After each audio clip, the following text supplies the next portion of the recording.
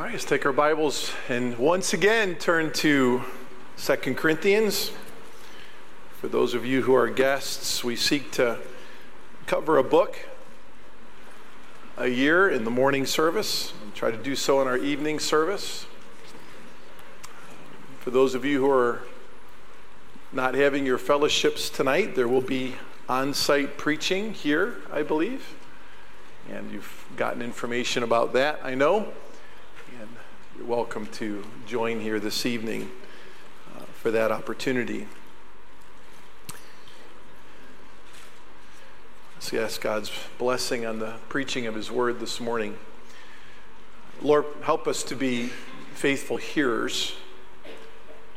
And by your grace, as a result of what we learn throughout the second portion of this letter from Paul to the Corinthians, faithful doers by your grace as well.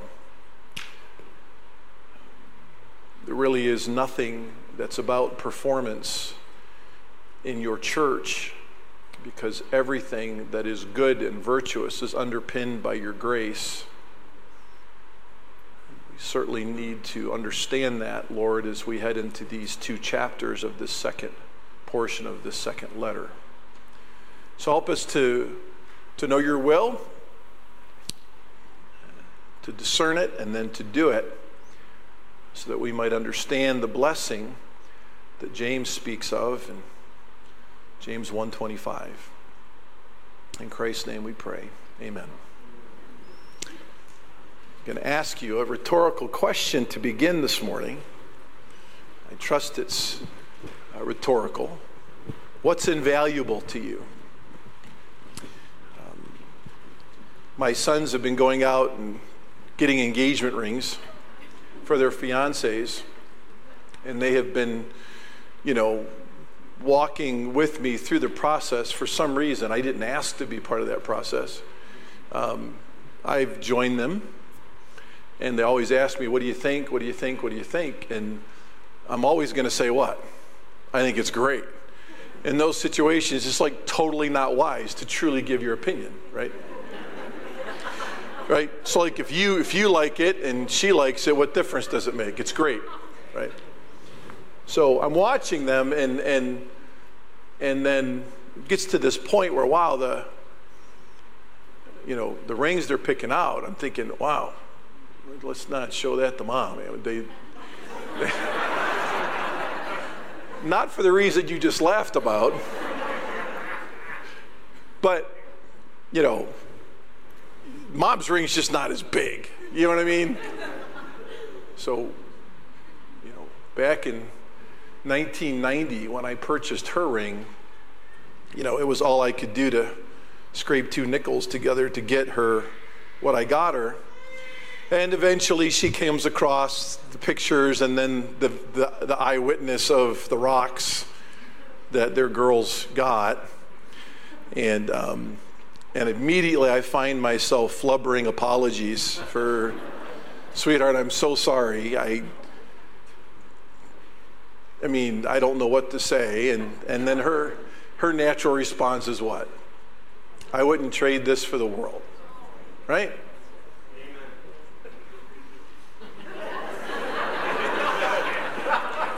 I was actually asked this week, Rick, if I have a button that I push on the pulpit.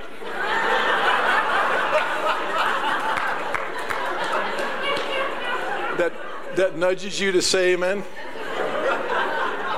That really happened. I said, no, the Holy Spirit's his button, and he's just... my wife would say that's an invaluable gift to her, and I appreciate that.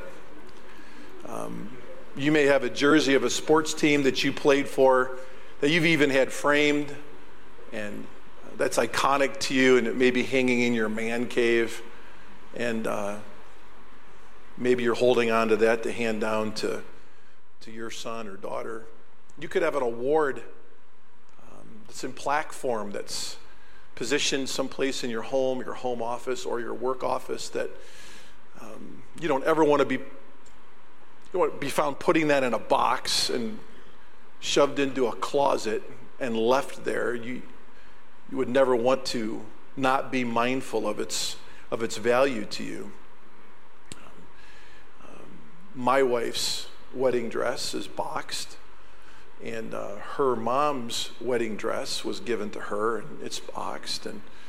And you may have been a granddaughter that thought, wow, it's an invaluable opportunity to wear your grandmother or your great-grandmother's dress, and you have it fitted for your special day, and those are invaluable moments to you. I have, in my former office, back in the shepherd's room on top of President James A. Garfield's pulpit that he preached from when he was a Methodist pastor here in town, a second edition of the Great Bible. Many of you know that. I've spoken of it here. And you can actually get online and do some research of historic books, and you can find its value. Someone asked me if I was ever going to sell that Bible and take advantage of its value, and my answer is what? No, it's invaluable to me. I found it the morning my uncle, my dad's brother, passed away in his home, and I never had one thought about selling that volume of the second edition of the Great Bible from 1541. As a matter of fact, Jack Lago, many of you know him, he desired to craft for me a particular glass that would protect it from lighting, and that glass case is over top of that Bible, and it's invaluable. There's lots of things that we would label as invaluable for sure. You can take something of immeasurable value to you and still find a value for it somewhere. Like my wife's ring, I have its valuation, what it would be insured for if it was lost, right? My sons have those. You could post anything on various platforms in the world and put it up for sale, and someone might pay something or would pay something for that item. Is there a resource, though, a gift, a most precious commodity that you have been gifted, upon which there is no human value that could ever be placed upon it? Is there a favor that's been bestowed upon you that's truly immeasurable in its worth? Let's go back to the ring, jersey, award, plaque, wedding dress from your great-grandmother, a Bible in my office. Most likely those invaluable items which can find value in this world were given to you because you found favor with someone who gifted you with that special treasure. What about being gifted with something that truly can't be valued by man, and you were still gifted while you didn't do anything to earn it? As a matter of fact, you were gifted the invaluable resource, even though your life was a complete mess, to the one who gifted you. I've literally been in counseling rooms with storylines that seem only to play out in movies. As a pastor over a few years, a wealthy uncle dies. The uncle's lawyer is present for the reading of the will. The family shows up to be informed what part of their rich uncle's treasure will be theirs, and the wayward niece shows up. She's the black sheep of the whole family. Everyone wonders why she even shows up.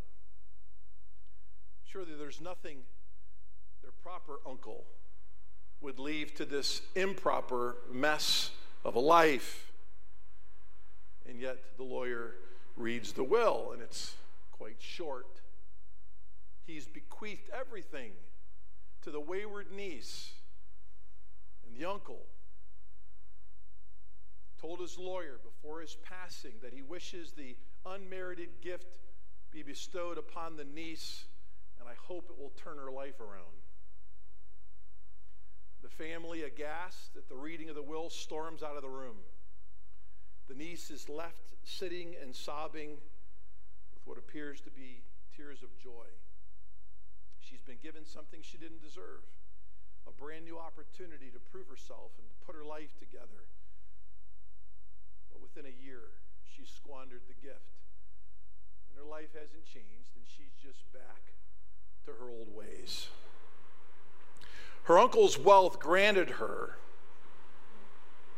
proved powerless to change her heart. And her family lives on embittered against her and the uncle for the rest of their days. Regardless of the stories of what has been gifted without reason, regardless of what you may have that is invaluable to you, those gifts may have changed your life for now, but none can change your life and heart forever. Chapters 8 and 9, the second section of the second inspired letter that Paul writes to Corinth, it's part 2 of 3 sections that we're studying, is about believers whose lives were changed for eternity because they were granted without reason a divine and miraculous in nature gift for which they were eternally grateful. The gift they were given that changed the way they lived was faith. The faith was gifted to them by divine grace, heavenly, undeserved favor bestowed upon their spiritually dead, destitute, and sin-sick selves.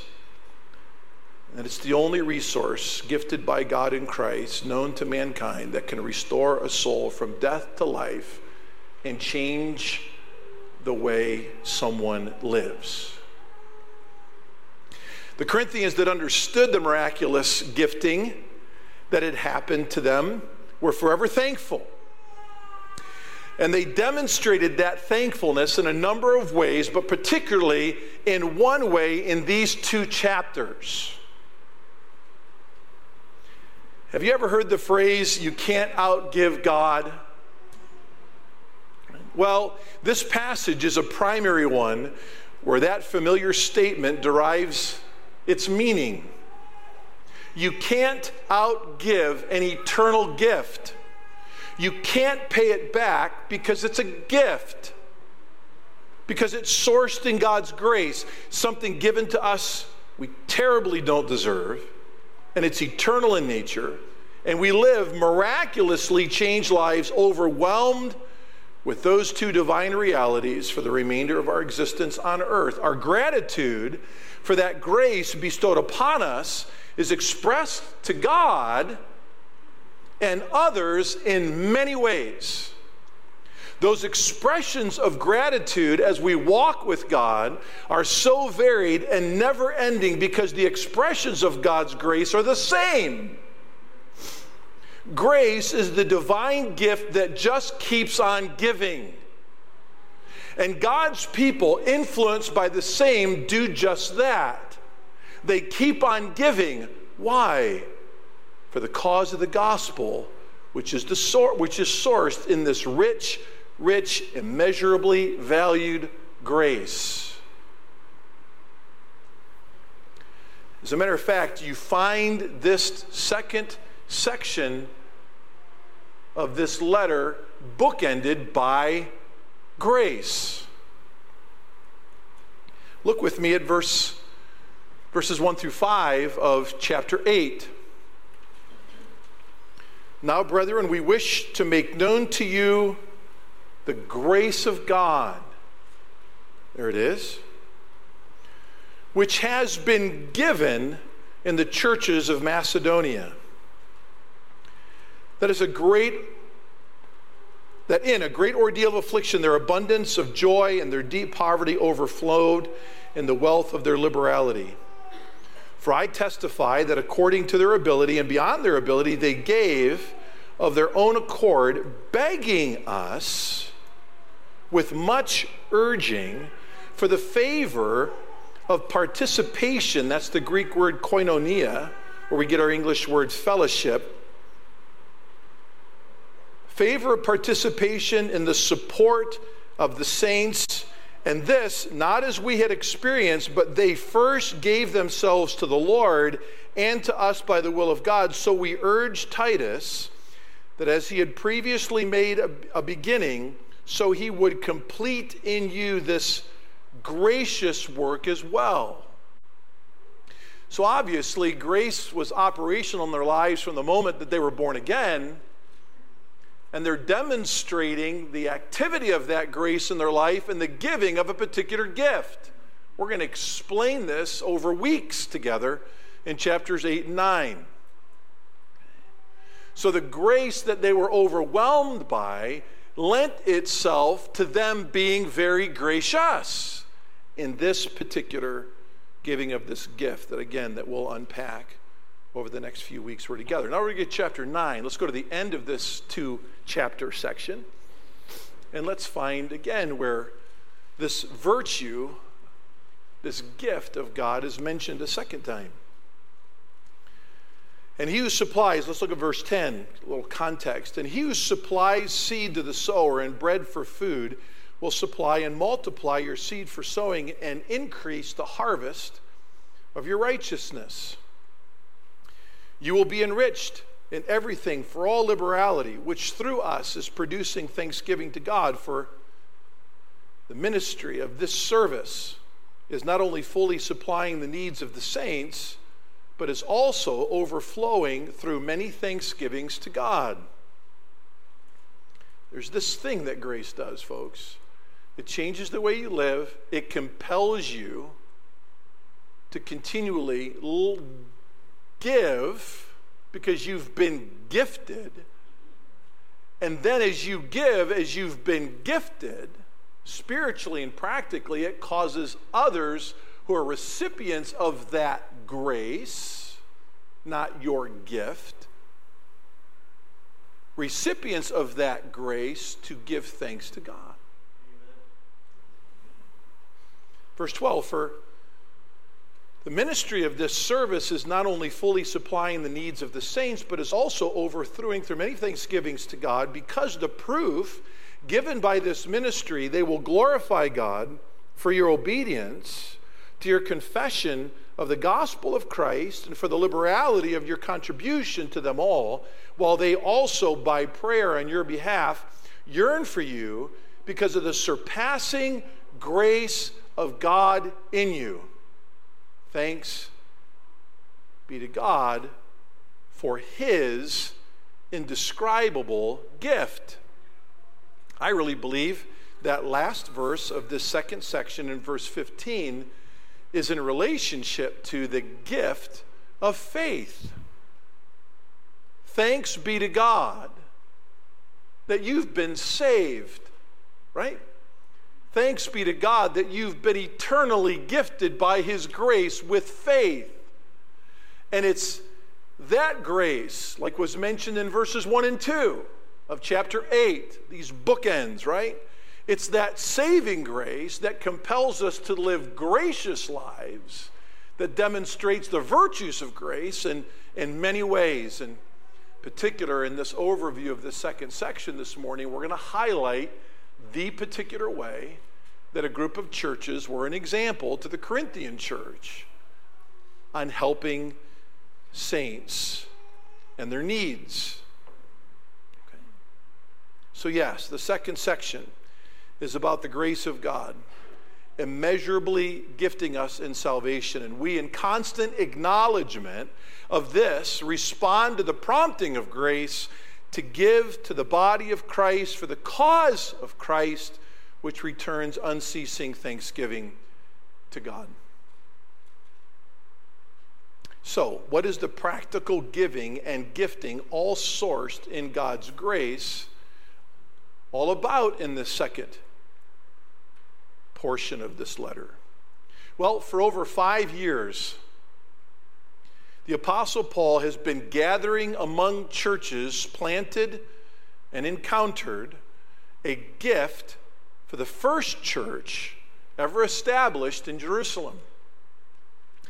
The church that was responsible for the launching and the supporting of many churches in Jerusalem has now encountered great practical difficulty among its members in their day-to-day living.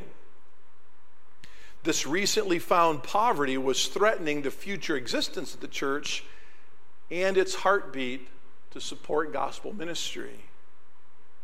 Harris, in his history of this gift, and the study of his history of this gift, points out 8 reasons why this gift needed to be gathered and given. But highlight these 8 reasons for you. And it's going to really help us, I think, with the overview of this 2-chapter second section. First of all, it was certainly an expression of brotherly love. Paul, multiple passages in the New Testament, Romans 12, Romans 8, Romans 15, Galatians 6, you can find them all over. Express brotherly love through the spiritual skill underpinned by grace of giving. Secondly, it was a tangible expression of interdependence.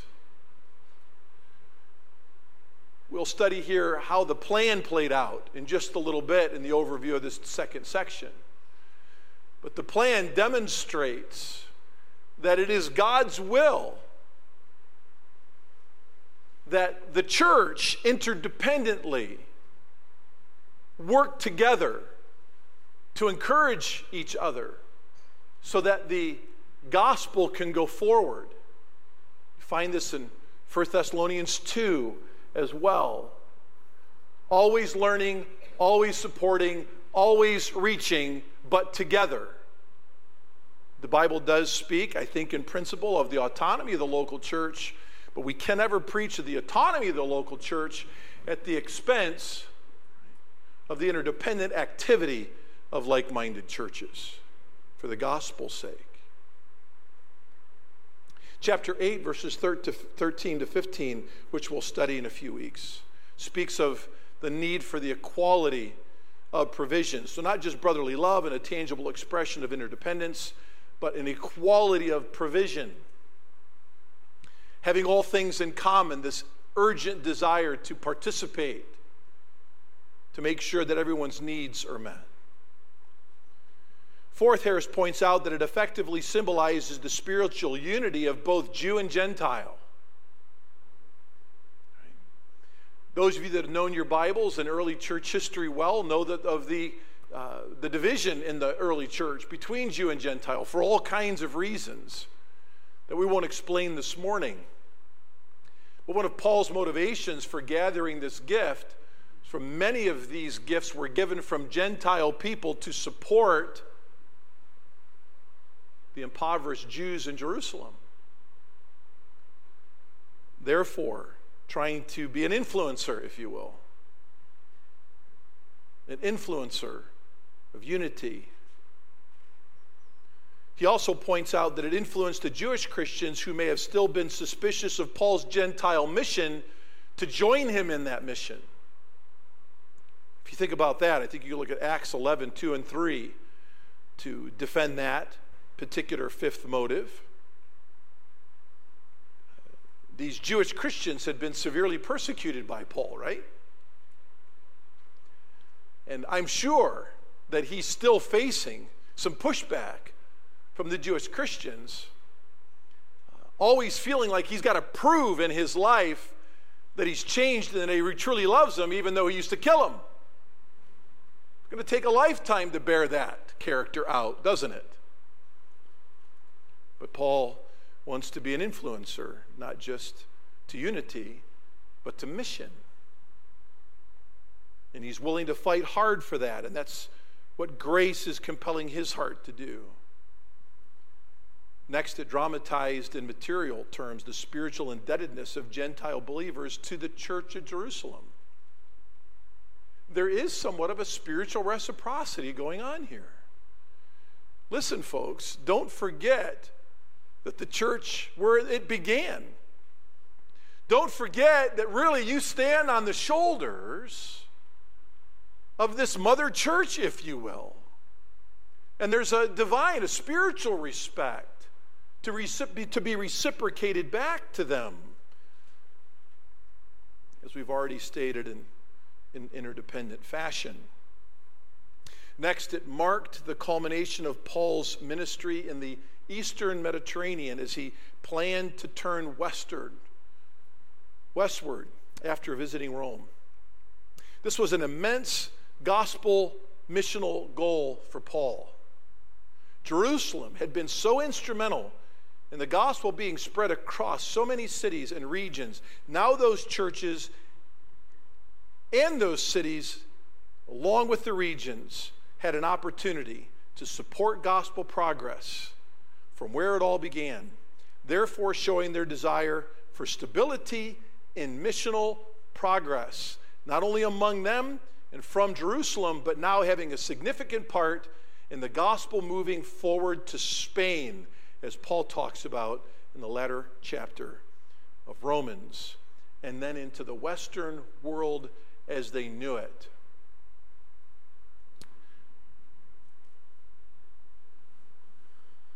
And at least seven times in Paul's New Testament writings, he mentions his poor testimony before he was saved. And a motivation is not just to counteract the way he persecuted them, but a motivation for gathering this offering was to show these people that he indeed had a changed life because of life-changing grace.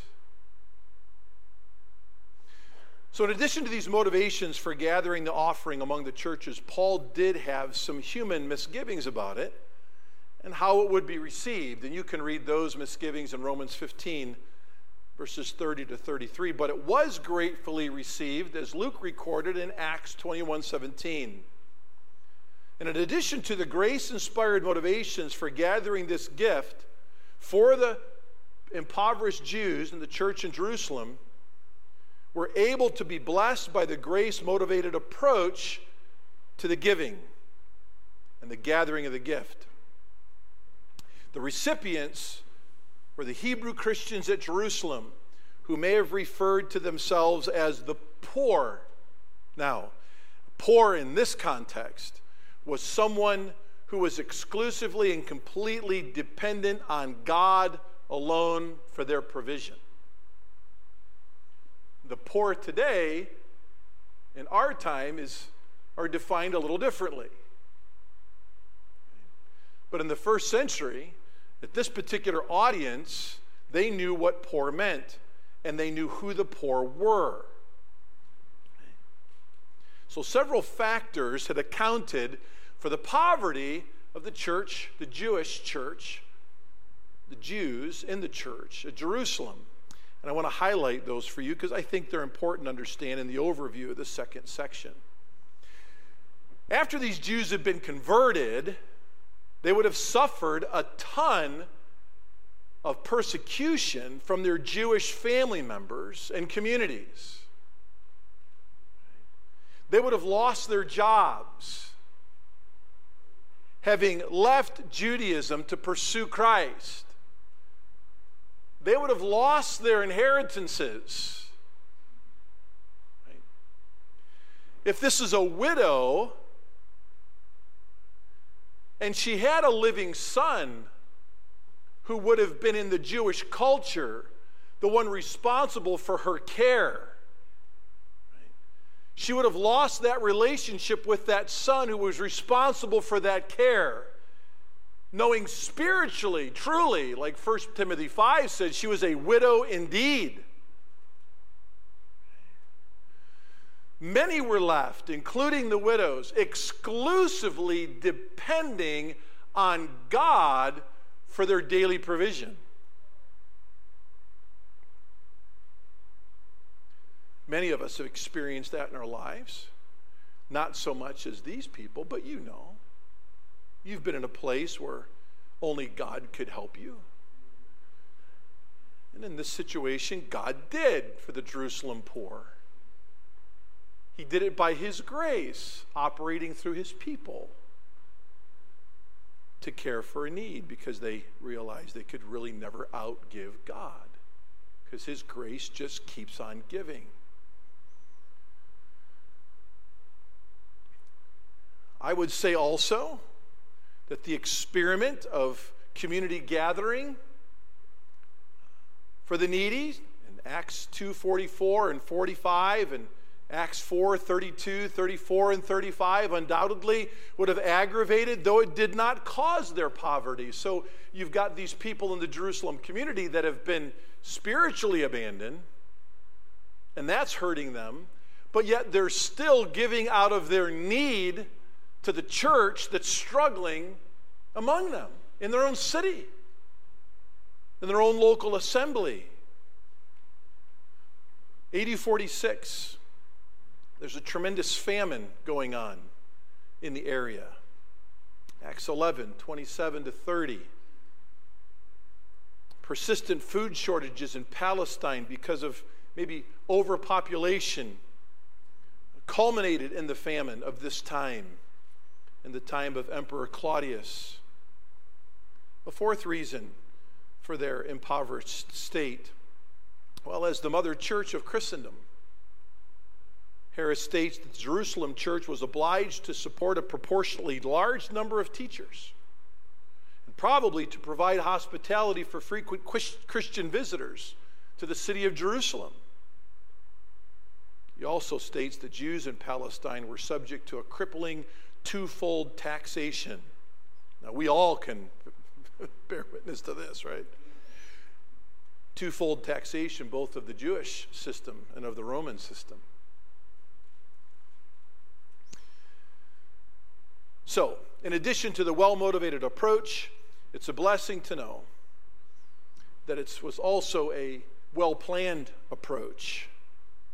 And the planning demonstrates that the grace compels the follow-through of the gathering of this gift as well. Acts chapter 20 and verse 4 contains a list of the appointed delegates from certain Gentile churches who were Paul's traveling companions on his final visit to Rome when he's delivering the collection. Sopater and Aristarchus and Secundus represented the Macedonian churches. Gaius and perhaps Timothy were delegates from Galatia. Tychicus and Trophimus traveled on behalf of Asia. And we know Achaia, contributed to the offerings as well, according to Romans 15:26 and 1 Corinthians 16:1 to 4. God's grace supported not just the motivation, but the methodology, the planning of these grace-influenced people to work together interdependently to care for the church. Why? Why? Well, the why is found for the same rationale that we studied 2 Corinthians 7. Why highlight the virtues of Christian relationship like we did for a few weeks? Was it just so that everyone could get along? Or was it that everyone would get along and work together under the cause? Remember, grace changes your life when you come to know Jesus personally. Grace places you into a community of people who have been individually influenced by the same grace. And those lives and those relationships are worth maintaining so that you can work together for the grace of God that is also going to be gifted to people who have yet to come to know Christ. So the relationships are worth fighting for. And now the second section, the working together to make sure people are cared for in an interdependent fashion is necessary so that we can all stand accountable to God for the eternal why question. Why did you give anyway? Because remember, giving is never a performance-based reality in any grace-changed soul or church. Remember, you can't outgive God because grace just keeps on giving, and we're compelled by grace to live the life of Christ, who is God's gift to us forever.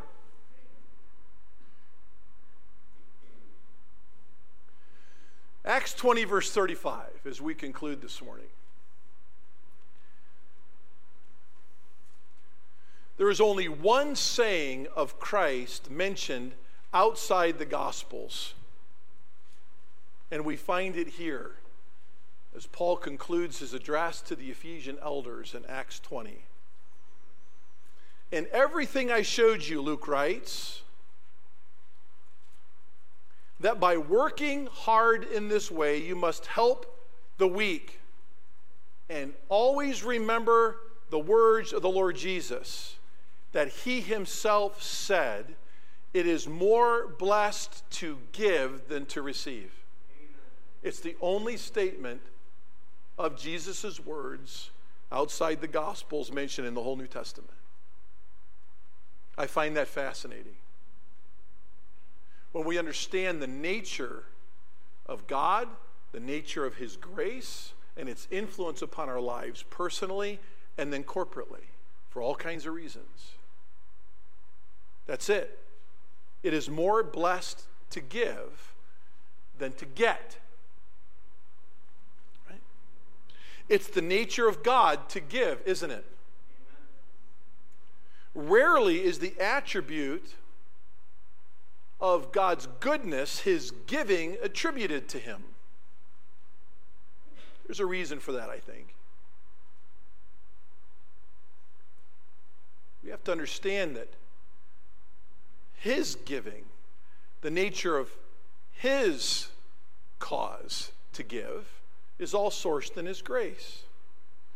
Grace is a gift to us of unmerited favor. We're the black sheep, niece and nephews in the room that were undeserving apart from grace. But that saving favor changed us, and it's all sourced in God, who is eternal. We see this in Creation Week, don't we? Genesis chapter 1 and verse 30. "And to every beast of the earth, and to every bird of the sky, and to everything that moves on the earth which has life, I have given every green plant for food." God just is a giver. Not just savingly, but practically, and even for the animals. James chapter 1 and verse 17 reminds us that every good gift and every perfect gift has a source. And who's the source? The Father of lights, the Father of all creation.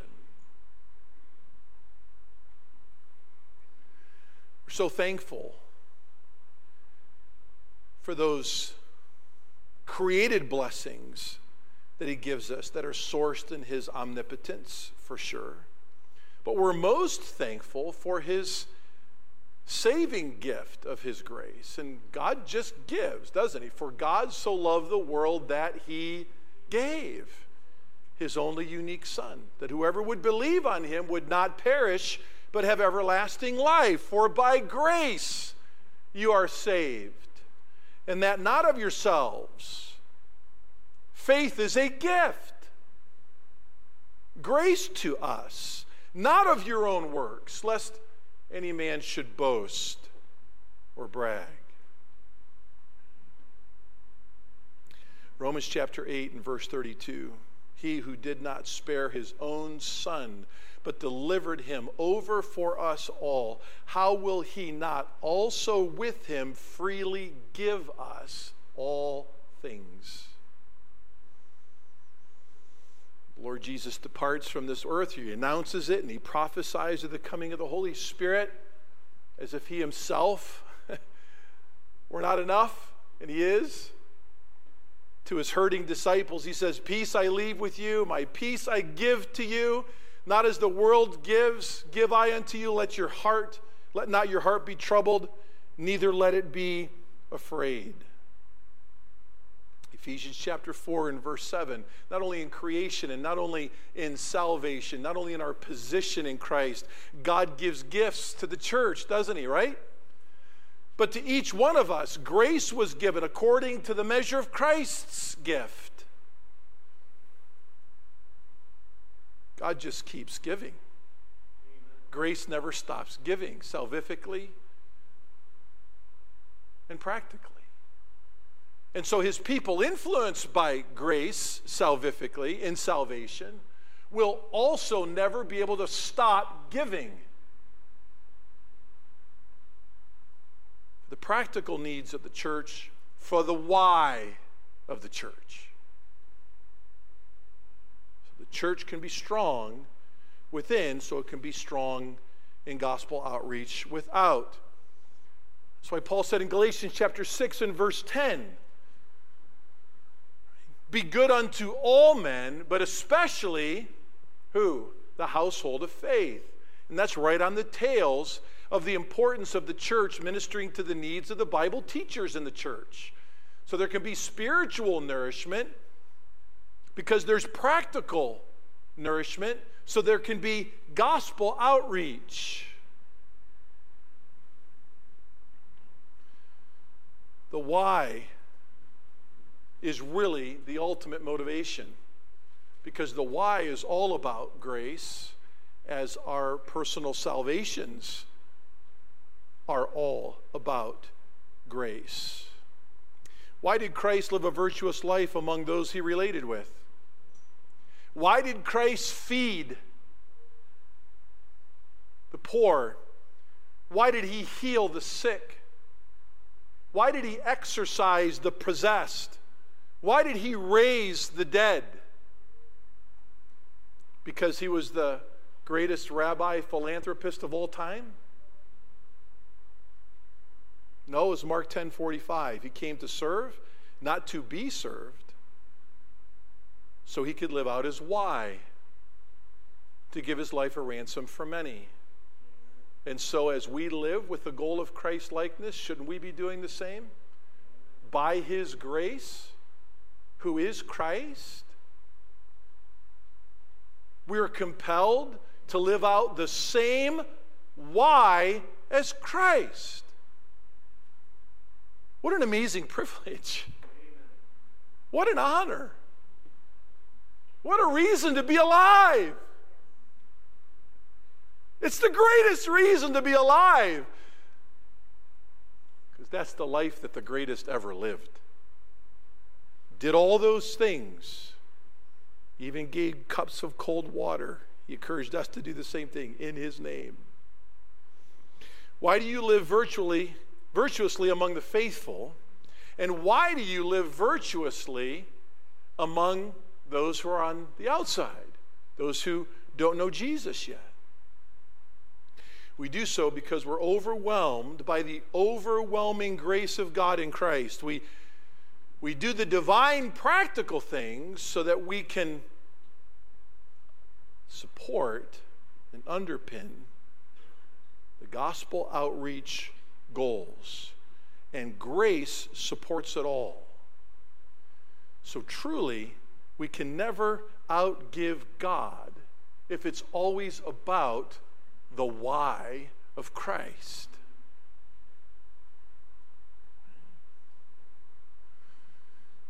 There's a hymn from 1787. It's called "Great God, 'Tis from Thy Sovereign Grace." And the first few lines read like this: Great God, 'tis from Thy sovereign grace that all my blessings flow. Whate'er I am or do, possess I to Thy mercy owe. Everything that we are, everything that we have, you would all agree, I know you, would say it's sourced in God's unmerited favor, right? So our lives are to be lived by that same grace for the same reason why Jesus lived. So this, I said last week that the second portion really isn't primarily about giving. It's going to be about the collection of a gift. It's going to be about the delivery of the gift. But so many times these two chapters are pulled out of their context, and it becomes exclusively about just giving. When you pull something out of its context and you make it something about what it's truly not within its context, what you're doing is you're laying obligation and responsibility upon God's people that's merely performance-driven. Who gives what? How much are you giving? How planned are you in it? This, that, and the other. Classes on giving, classes on this, classes on that. And you know what? I suppose all those might be fine, but it's not fine if you teach all of that without teaching the why of why we're doing it, but then teaching the ability to do this is sourced in someone completely other than you or us. That leaves you individually, as you draw the circle around yourself this morning, not you and your wife, not you and your child, not you and your whoever you're with, as you draw the circle around yourself, your giving will be proportional to how amazed you are by what you know about the infinite value of grace and how it's changed your life. And then you're scheduling your life as much as you can to give to the cause of why Christ came anyway. Can't put a value on grace, can you? You can't outgive grace, can you? Right? So you will give proportionate to how amazed you are by the grace that ransomed your sin-sick soul from an eternal hell.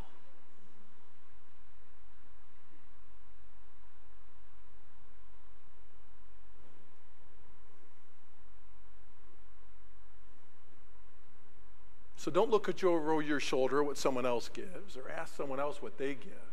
No. Draw the circle around yourself. And you'll know by how much you give for gospel cause is only appropriate as you are amazed by grace and how it changed you and the opportunity to support the mission that God's placed before you and placed before us.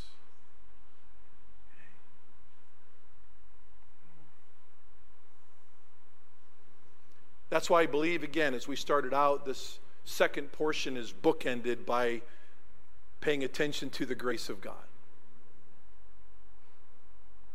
Right? So for us, going forward from this place this morning, how about we just pray over that? Let's just pray about how amazed or unamazed we are by the grace of God in our lives throughout this week. And as we go into the next couple months studying through these two chapters, and it's going to take a couple months. I got a couple of weddings I got to attend in June. It's going to take a couple months, right? So let's just think about being overwhelmed once again, a renewed overwhelming by grace. And maybe let grace influence how you give. And not just start with your budget.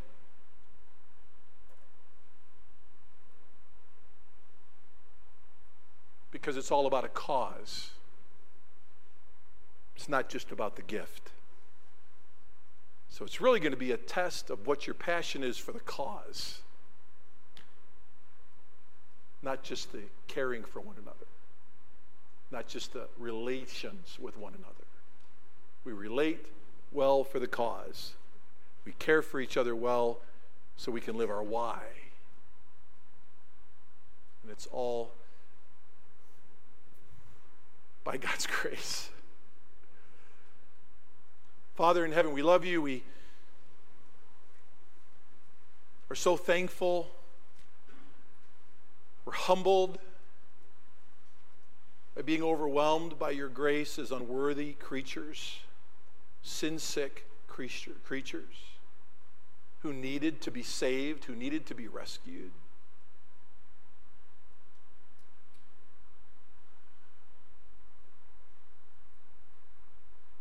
Great God, 'tis from thy sovereign grace that all our blessings flow. spiritually and practically. Our desire is to use those blessings for the eternal why of Christ, the spread of his gospel. You've infinitely given so much to us, and your grace compels us to give so much back to you as finite creations for the cause of the spread of the gospel. So help us, Lord, to continue to maintain these virtues of Christian relationship, and help us, Lord, to be overwhelmed by your grace throughout this week before we dive into this passage again. And may we approach this second section, these next two chapters, with what I trust to be a renewed, refreshed, within context approach, so that we, many as one, can pursue the care for the church under the spread of the gospel as effectually and effectively as we possibly can until we see Jesus in the clouds. In his name we pray. Amen.